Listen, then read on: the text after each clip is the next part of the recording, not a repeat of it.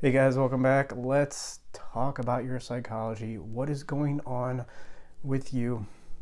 I know why you're here. Same reason why I'm here to, learn about our psychology, of course. But why do we want to learn about our psychology? Because at some point, both of us, faced off with the irrational, I guess you could say. We came face to face. We had a face off. We watched the movie Face Off and questioned our existence. That may be part of it too. But no, we came face to face with the irrational. We wanted to make a decision and we simply could not make that decision. Or we wanted to stop making a decision and we couldn't stop making that decision. What's going on? We know what to do. Why can we not do it? Well, because until now, nobody's really filled in the gaps. I mean, there's been some pretty good attempts, Jung most notably, but nobody's really filled in the gap between what to do and how to do it. And these are two different questions. Everybody knows what to do. Go on the internet, go on Twitter, go on any self-help bro, lecture bro advice, mindset guy. They all know exactly what to do, but how do you do it? That's the question. How do we process our emotional issues so we can get to the point where what we want to do is what we naturally do? It's what we end up doing. We need to process emotions to get there. Because we don't have decisions, we don't have actions without emotions. So if there's a problem with the actions that we want to take, it's an emotional issue. So let's learn how to manage emotions. This week we're going to learn how to manage our emotions by criticizing a book that I read this past week. I was out of town visiting in-laws and I read this book, How to Change by Katie Milkman. And came out recently. She is a PhD. I don't know if she's technically a psychologist. I don't know if she would call herself that, but she's a behavioral scientist, a cognitive scientist. And she works at the business school, Wharton School of Business. And this is her treatise, I guess you could say, on how to change. Something that caught my eye about this book is I saw a tweet about it and I'm like, oh, this looks stupid. But the subtitle was, or is, how to go from who you are to who you want to be, or the bridge from who you are to who you want to be. And I'm thinking, man, that's the tagline I use. She's using my line. Maybe she's going to talk about something that I have yet to hear of. This is what you do when you go around and tell people you're the greatest therapist in the history of the world. The bad part of that is you look like a pompous buffoon. But the good part of that is you think, whoa, if I tell everybody that I'm the greatest therapist in the history of the world and history of whoever ever lived, then, geez, I really better notice. I really better be aware of things that I may not be aware of. You go around and make these big claims. You got to read a lot. It's great impetus to read a lot. If you just tell people, yeah, I'm an okay therapist, I don't really know what I'm talking about. Then a new book comes out. They use a similar tagline that you use, and you don't really need to read it because, well, never really made some huge claim in the first place. So this is How to Change by Katie Milkman. And, it's like the SJW critical race thing on college campuses. Whenever somebody asks me about it, they're like, is it really as bad as the media portrays it or as part of the media portrays it? I say no. It's not as bad. It's worse. It's actually worse. Not explicitly worse, but implicitly worse. And these are the beliefs you simply need to have in order to get along in academia. In order for people not to think you're Hitler, you cannot deviate from this path. It's never spoken, but try to deviate from the path, even slightly, and just look at the reaction you get. It is not tolerated. You don't get kicked out necessarily, although I did. You could get kicked out. You don't necessarily get kicked out, but it's just heavily implied, hey, to be a part of this culture here, and a big part about getting along in graduate school is you need to fit in this culture, and the big part of fitting in this culture is like you just need to have these beliefs. When we talk about systemic racism, I'm not saying there isn't racism, and I'm not saying some of that racism may be built into the system, but to play it up to the extent that we do in academia, to even deviate that from a second is sacrilege. So that's what I say about that. I think it's also similar. I talk about the homeless people up up in San Francisco, people ask, oh, is it really as bad as the media portrays it? And I would say, again, it's probably worse.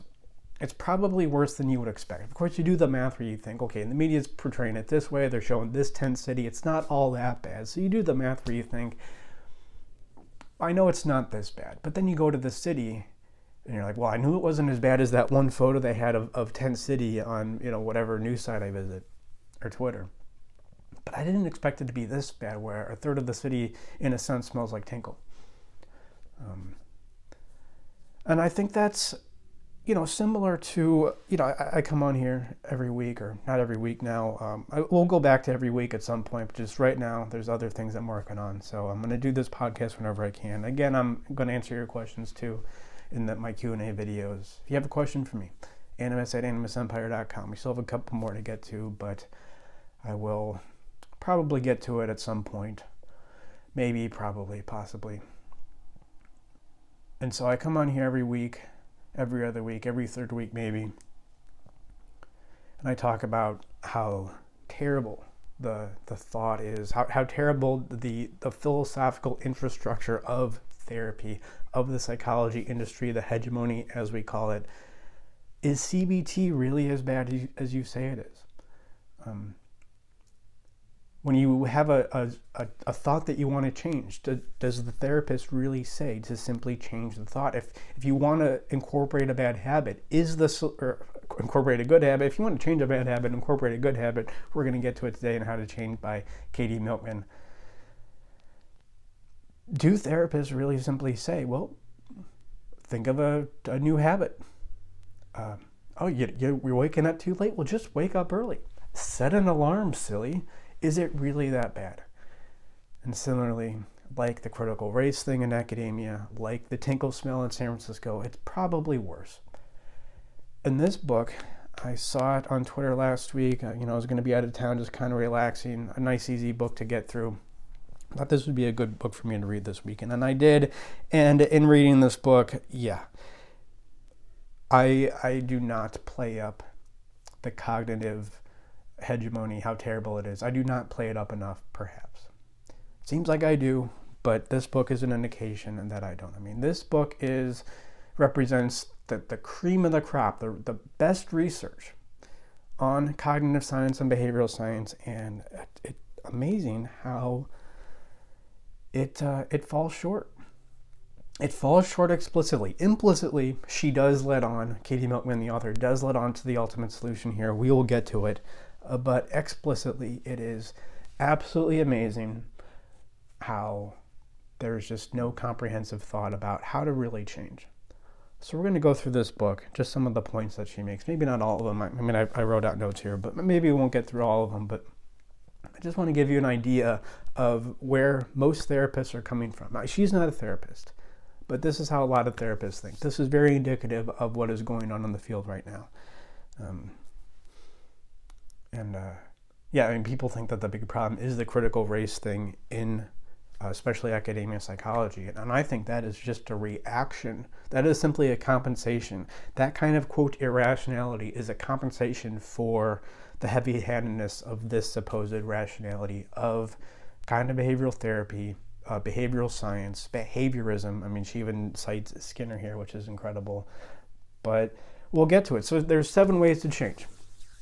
7 ways, according to this book, to change. But by the way, isn't it strange that her name's Katie?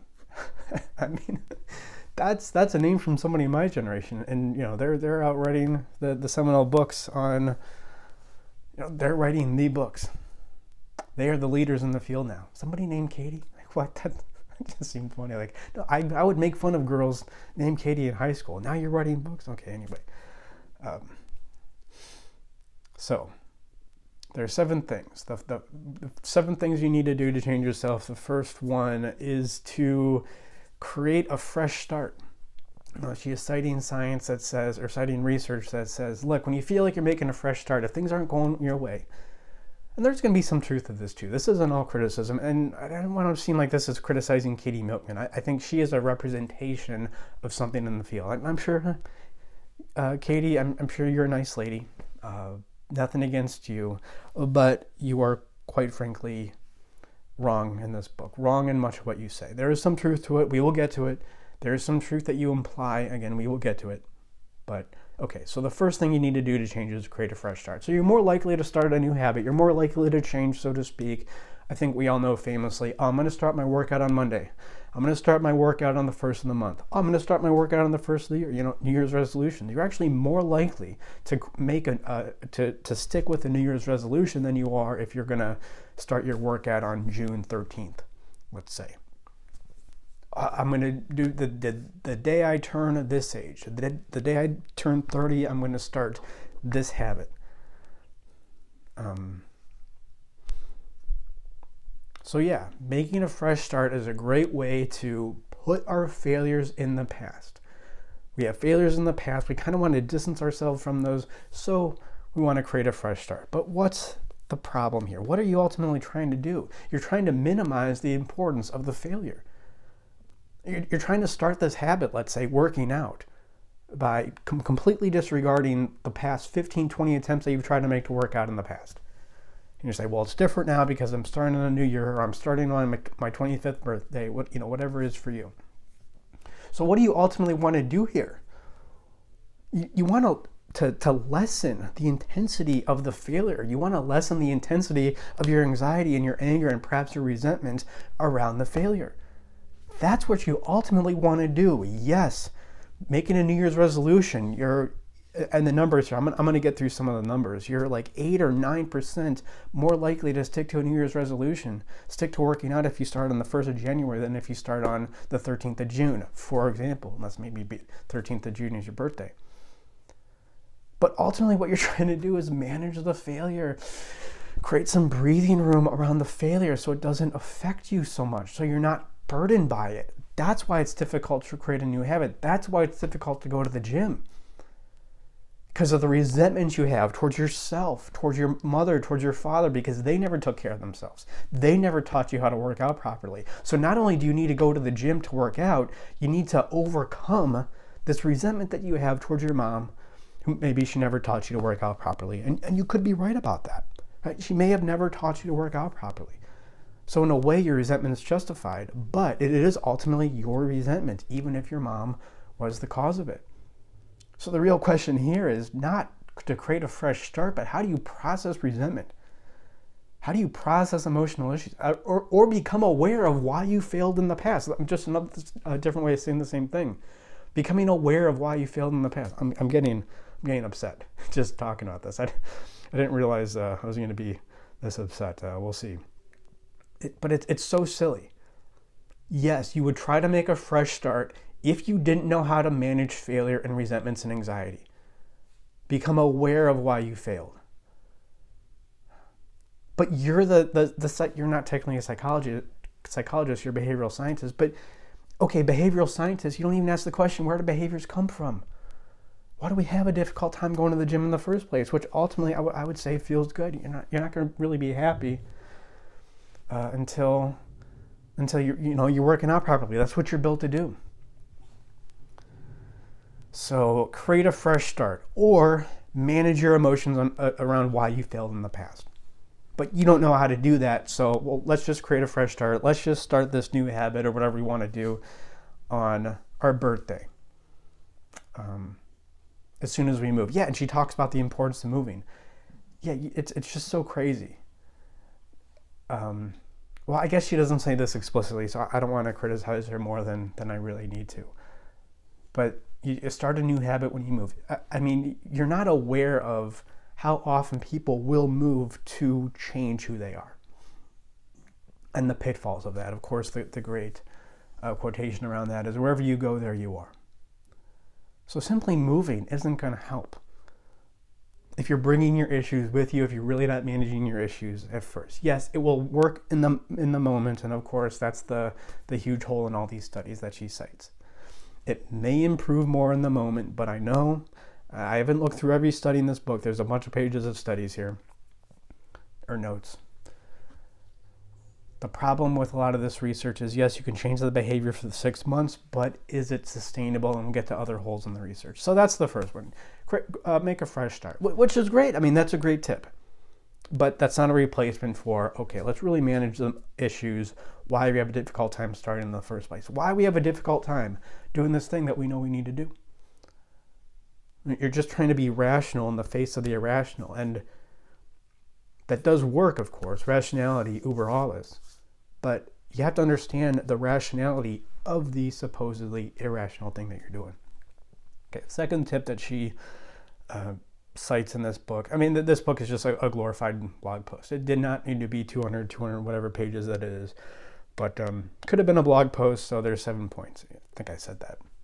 So the second point is to make it fun. If you want to start a new task, make it fun, not important.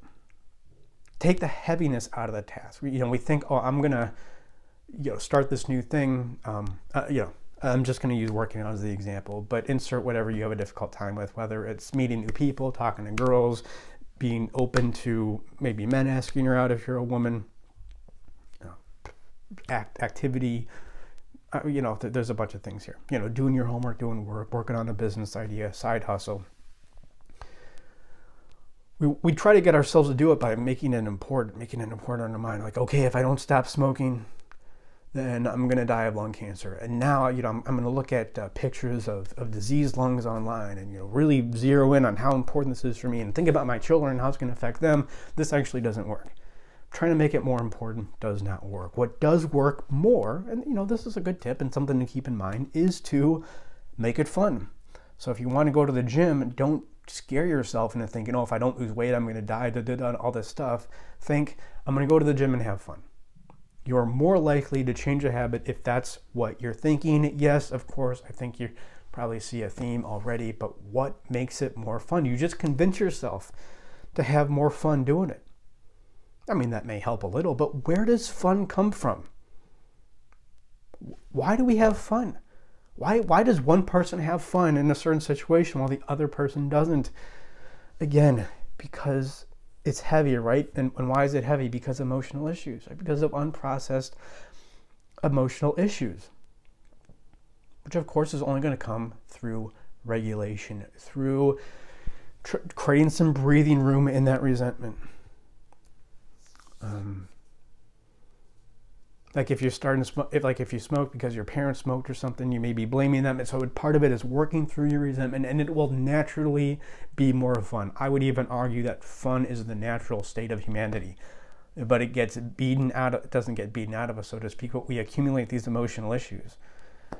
And then things naturally become less fun. Well, at that point, just convincing yourself to make something fun is not really going to work long term.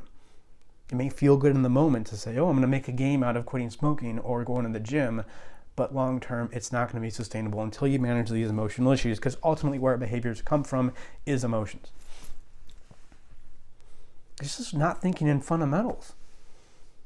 I mean, that's going to be the theme here. I mean, I'm spoiling it for you. I'm going to say a few more things, but just the complete inability to think in fundamentals. In fact, using this cognitive research that, she even cites some, I know, awful research that hasn't been disproven, but she uses it in a context where it has no validity. It's just a failure to think in fundamentals. I mean, what's interesting is I was thinking of that documentary, Jiro Dreams of Sushi. It came out a few years ago. I think it may still be on Netflix. I definitely recommend everybody go watch that documentary. There is a guy, this is just the greatest sushi maker in Japan. All he cares about, he just pours his whole life into making the best sushi. But my takeaway from that documentary is, Jiro, and his apprentices, the people who he has working for him, they prepare the sushi in a certain way, they garnish it, they have little techniques that they do to make the sushi taste better. But ultimately, it didn't really come across in the documentary fully, but I just got the impression that at least half, maybe 3/4 of Jiro's time is not in any kind of preparation, not in any kind of technique. He doesn't really have a secret there so much, but he just spends so much time and energy in getting good fish, getting quality tuna. He has a great relationship with this tuna guy who scopes out good fish for him from where they get sushi.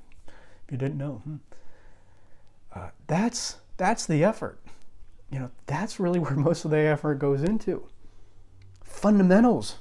If we don't have a good fish, it doesn't matter what kind of technique or what kind of rice preparation technique we have. It's not going to make up for the fact that the fish is no good.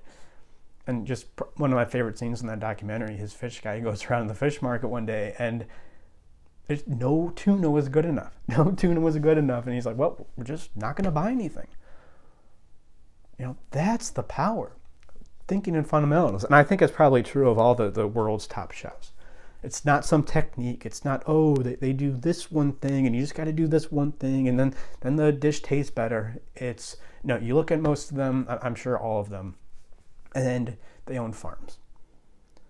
It's like they don't even trust to have a farm guy. No, I want to control the farm. I want to control everything. And in fact, if you look at it even more, not only do they own the farm, but they spent 20 years preparing the soil.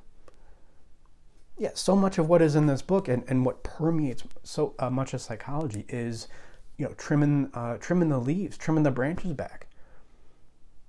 Oh, you have a difficult time going to the dentist. Well, here, just download this app that reminds you to make a dentist appointment every 6 months or every 3 months. It actually links up with your insurance and it tells you exactly when. It's like, no, that's not the point.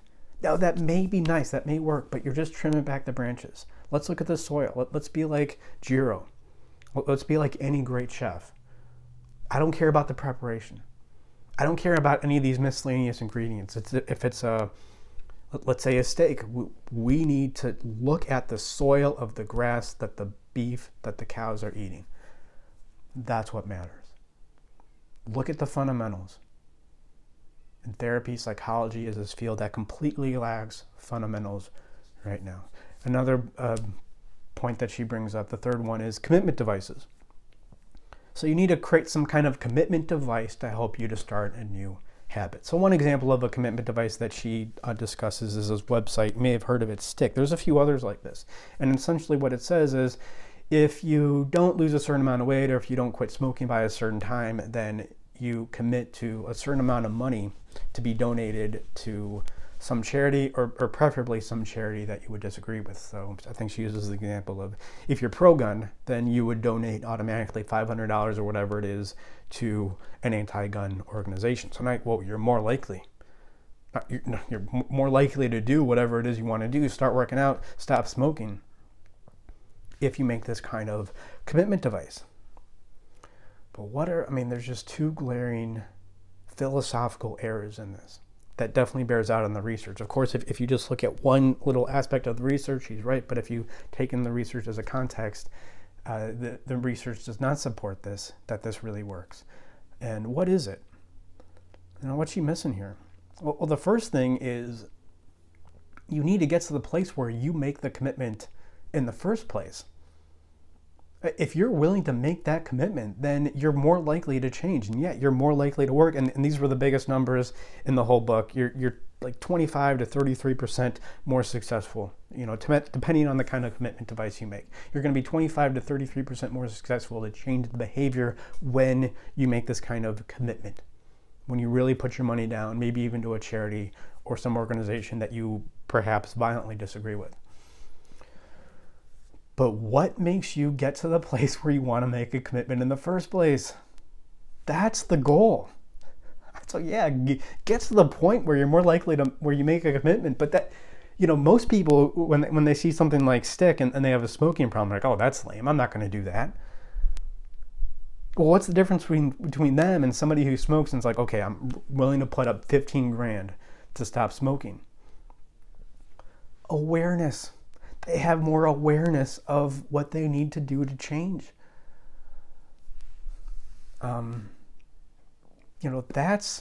That's the thing. You need emotional awareness. That's where this all comes from. Yes, if you make a commitment, a financially backed commitment, you're more likely to change. But that begs the question, literally. It's circular reasoning. Where does the commitment come from? How do you get people more likely to make the commitment? No answer. She gives no answer. Just if you make a commitment, you're more likely to change. Of course you are. Where does it come from, though? No fundamental thinking. She's trimming back the branches. She needs to look at the soil. And again, I don't want to make this about her.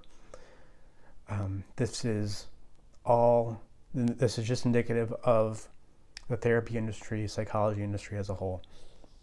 And the other thing wrong here, of course, is that, like, yeah, you can make the commitment to stop the unhealthy behavior, but so smoking, for instance. Why do you smoke? To manage stress. It's an unhealthy way to manage stress. You're not handling stress in the best way, and so part of your release mechanism for that is to smoke. Smoking's a lot of fun. I love it. But what's the problem here? Yeah, you stop smoking, but maybe you took up some other bad habit. There's a million ways to manage unhealthy stress that you build up, stress that you don't really know how to manage, so you manage in an unhealthy way. There's a million ways to do it. Okay, you stopped smoking. Are you drinking more? Are you sleeping worse? Are you staying up and eating more? Are you beating your wife more? What's going on? If you just look at the one moment, the one perceptual moment, you go, wow, look, people are smoking less. Yeah, but that doesn't mean that you're really managing the issue. Why are you smoking in the first place? And just making a commitment device doesn't necessarily manage that emotional issue. I mean, sometimes it can't. Sometimes you change the behavior, and in the changing of the behavior, it helps you manage the emotion. But I would say that's pretty rare and definitely not guaranteed. So, yeah, commitment devices, sure. How do we get to commitment in the first place? Pain, right? We need pain. This is the point of therapy. Let's get as honest about your life. Let's get so honest about your life, you cannot help but escape the pain. Just put the existential dread that is your life, the tragedy, the perhaps tragedy that is your life, face to face. We need to talk through it. Yeah, we need to get you face to face with that. In order to do that, we need to talk through certain emotional issues in specifically a certain way. Something else that therapy doesn't cover, not even a little bit. Okay, so the next thing, I'm going to go through these a little faster here. So the next thing is forgetfulness. Sometimes when we don't change, we simply forget. I mean, the littleness of this chapter is really staggering. It's just about recency bias and the importance of creating a plan, of course. But why? Yeah, if you create a plan to do something, you're more likely to do it. But again, with the previous point about commitment devices, what makes you create a plan in the first place? I mean, have you ever talked to anybody ever? Have you ever talked to yourself? Have you ever been honest about your own sense of irrationality? We know creating a plan works, but we'll still go months, years, struggling with something, not creating a plan. Why? Because in order to create a plan, that requires a certain level of, I would argue, emotional regulation. So yeah, if you create a plan, but how do you get yourself to create a plan in the first place? Awareness, perhaps pain. I mean, just talk with anybody. Talk with anybody who's having a difficult time. It's just amazing how you can tell somebody, okay, if you create a plan, this will help. They go, yeah, I know. Okay, so you're going to create a plan this week? Yeah, I'm totally going to create a plan this week. Then they come back and, I didn't create a plan. Right, because it's painful to create a plan. Creating a plan is part of the regulation, and really that's like step 7 or 8 in emotional regulation. So yeah, of course, just it boggles that she doesn't ask this question. I mean, it's like saying, how do you dunk a basketball? Well, you just get a 36-inch vertical. If you have a 36-inch vertical, then you dunk a basketball. If you have a good plan, then you're going to more likely to reach the goal. Yeah, but how do you get a 36-inch vertical? You're not answering the question. You're not going back to the fundamentals. Trimming back the branches, not looking at the soil. And then laziness, I don't know. I mean, this chapter is terrible. I mean, she talks about laziness, doesn't discuss what laziness is, where it comes from. She says it's a natural human tendency. I look at any 7-year-old, look at any, like I think I talk about in my shame little pamphlet ebook thing that you get when you sign up for my newsletter. I mean, look at any 12-year-old who's had a good upbringing. They are not lazy. The problem with an 11 or 12-year-old who's had a good upbringing is they do too much. They do too much. They're too scattered. You have to go, whoa. We can't do everything. We can't go to 50 camps this summer. The natural state is, I would argue, is it really laziness? Now, it seems like the natural state because a lot of people are lazy, but is that really what's going on? You don't ask the question why, right? You don't go from the perceptual to the conceptual. You don't ask the question why. We will get to it. So part of this, there's a helpful technique here is if you want to create a routine, create a flexible routine. Okay, that helps. But again, it doesn't manage the emotion, and something that she does in this chapter, which is ridiculous. I mean, if two things, if you read 2 sentences about psychology ever, is she cites Skinner experiments. Yes, Skinner had some interesting observations at the time, and he was really a reaction to the irrationality of the psychodynamic movement, and there is a lot of rationality in there, even though I would consider myself technically a part of that. There's a lot of problems with it, and Skinner was a great compensation for that, but he was only a compensation, and a lot of his animal studies, these are animal studies. They do not track to humans, and this has been shown more, just tons of times. Behaviorism, just trying to change your behavior by, rewarding good behavior, just reinforcement, right? Positive reinforcement for good behavior, negative reinforcement for bad behavior. Does not work like that for humans. It simply does not work, because it's not about the reward. It's not about the punishment. It's what the punishment means. This is why you can't just put a kid in timeout. Even a kid, not even conceptually, you can't just put a kid in timeout, right? That would maybe work for a dog, and even then, it doesn't really work for a dog. That may work for a lower animal. You get them to stop doing the behaviors, negative reinforcement. But what does that punishment mean? That's what matters to humans. And the way that she just cites Skinner experiments, it's just like, wow, unbelievable. And then 2 more here. Confidence. You got to have some confidence. You have to have some belief in yourself. Otherwise, you're not going to change. Yeah, great. Where does confidence come from? What even is confidence? She says it comes from giving advice rather than receiving advice. Yeah, maybe, that could help. It's just unbelievable to me. Oh, just change your belief, and you change your belief by giving people advice? No, what is confidence? Define it. Go get my book, Man's Guide to Psychology. I define it. Say exactly where it comes from. Yes, I do believe that confidence, you're going to need confidence to change who you are. But you got to develop it. In order to develop it, you got to do the work, and it's going to be more work, well, not work, just more effort, more directed effort, more fundamental directed effort than simply, give people advice. I mean, how does that even work? I don't even want to get there. It's just going long enough as it is. And then the final section is on conformity. This is, in a sense, surround yourself with successful people and you're more likely to be successful. Of course, this really doesn't happen. And she cites this study in the Air Force Academy. They took incoming freshmen who were not as good as students. I think they used their verbal SAT score. They took incoming freshmen with low verbal SAT score, combined them with freshmen who had a high verbal SAT score, and they thought, well, look, the people with the high verbal SAT score are going to help the people with the low verbal SAT score and bring all their grades up. But that is not what happened. The people with the high verbal SAT scores, they kind of just grouped off together, and the people with the low verbal SAT scores, they grouped off together. So it's not about being around people. So what is it about? Clearly implied in that study that didn't work out, that supposedly proved your point, but actually contradicts your point. It's not about being around certain kind of people. It's about having certain kind of relationships with those people. And how many relationships has this advice ruined? You got to surround yourself with a certain kind of person. No toxic people in your life. Everybody has somebody. Even the least toxic person in your life is still toxic to some degree. So it's really just a rationalization to disconnect from this person, to isolate. Because it has nothing to do with whether you hang around them or how often you hang around them. It has everything to do with your relationship with them. And of course, it's not fundamental. You know, the reason why you're like the people who you hang out with isn't because you're hanging out with them, it's because you're already like them, so you're more likely to hang out, as indicated by this Air Force incoming freshman, combine low SAT score, low verbal SAT with high verbal SAT. And also she says, well, you got to ask for help. Yes, you got to ask for help. You got to create a plan. You got to be committed. How do you get to the place where you're willing to be committed, where you're willing to create a plan, where you're willing to ask for help? Got to manage emotions. If you don't talk about that, then you're simply talking about the what, not the how. This is not psychology. This is enough psychology. Yeah, this is ethics. You're just telling us what to do.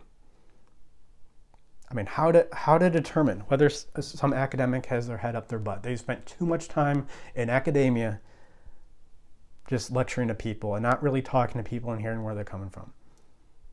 Because they focus on the what, not the how. And this is what happens here. But of course, how do you really change? Well, Miss Milkman, Dr. Milkman here gives the answer, not in the book proper, but in the acknowledgments. So these techniques work for her, in a sense. These techniques work for her and all of her buddies, Angela Duckworth being one of them, of grit fame, of growth mindset fame. And of course, all the research on that is subpar. So it's kind of a red flag that Angela Duckworth writes the foreword to your book. But how do you really change? What is fundamental? What is the soil?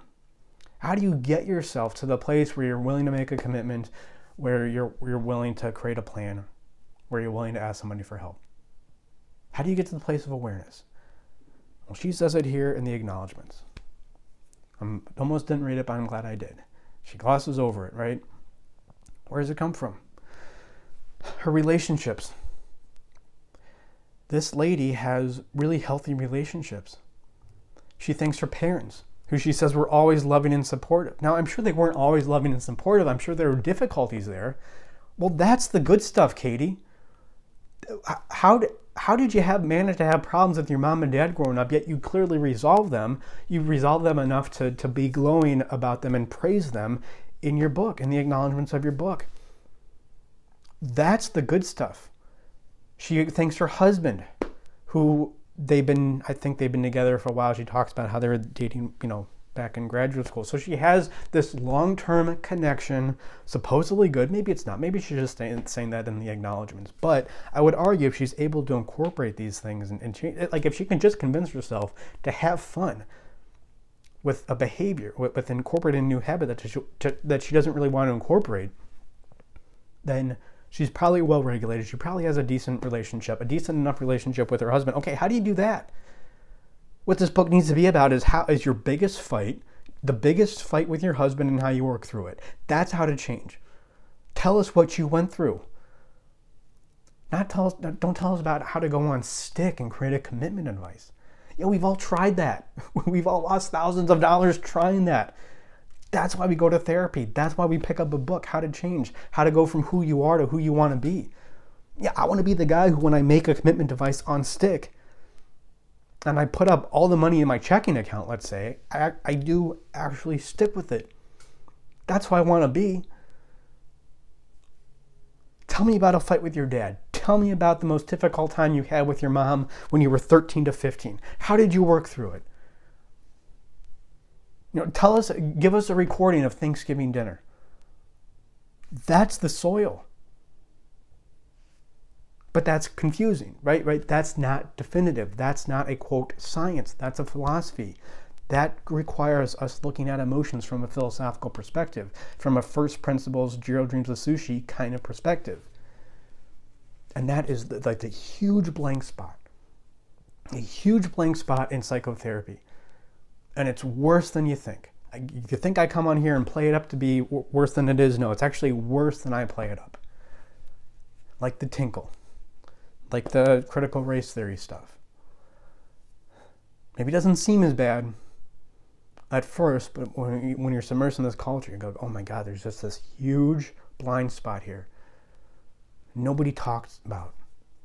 And this book, look, she is, Ivy League trained. I think she went to Yale or got her PhD from Princeton, she wouldn't have got her PhD in science from Princeton.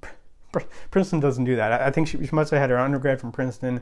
I think she got her PhD from Yale. This is the cream of the crop. Yeah, she teaches at Wharton, Ivy League, cream of the crop, the academic of all academics.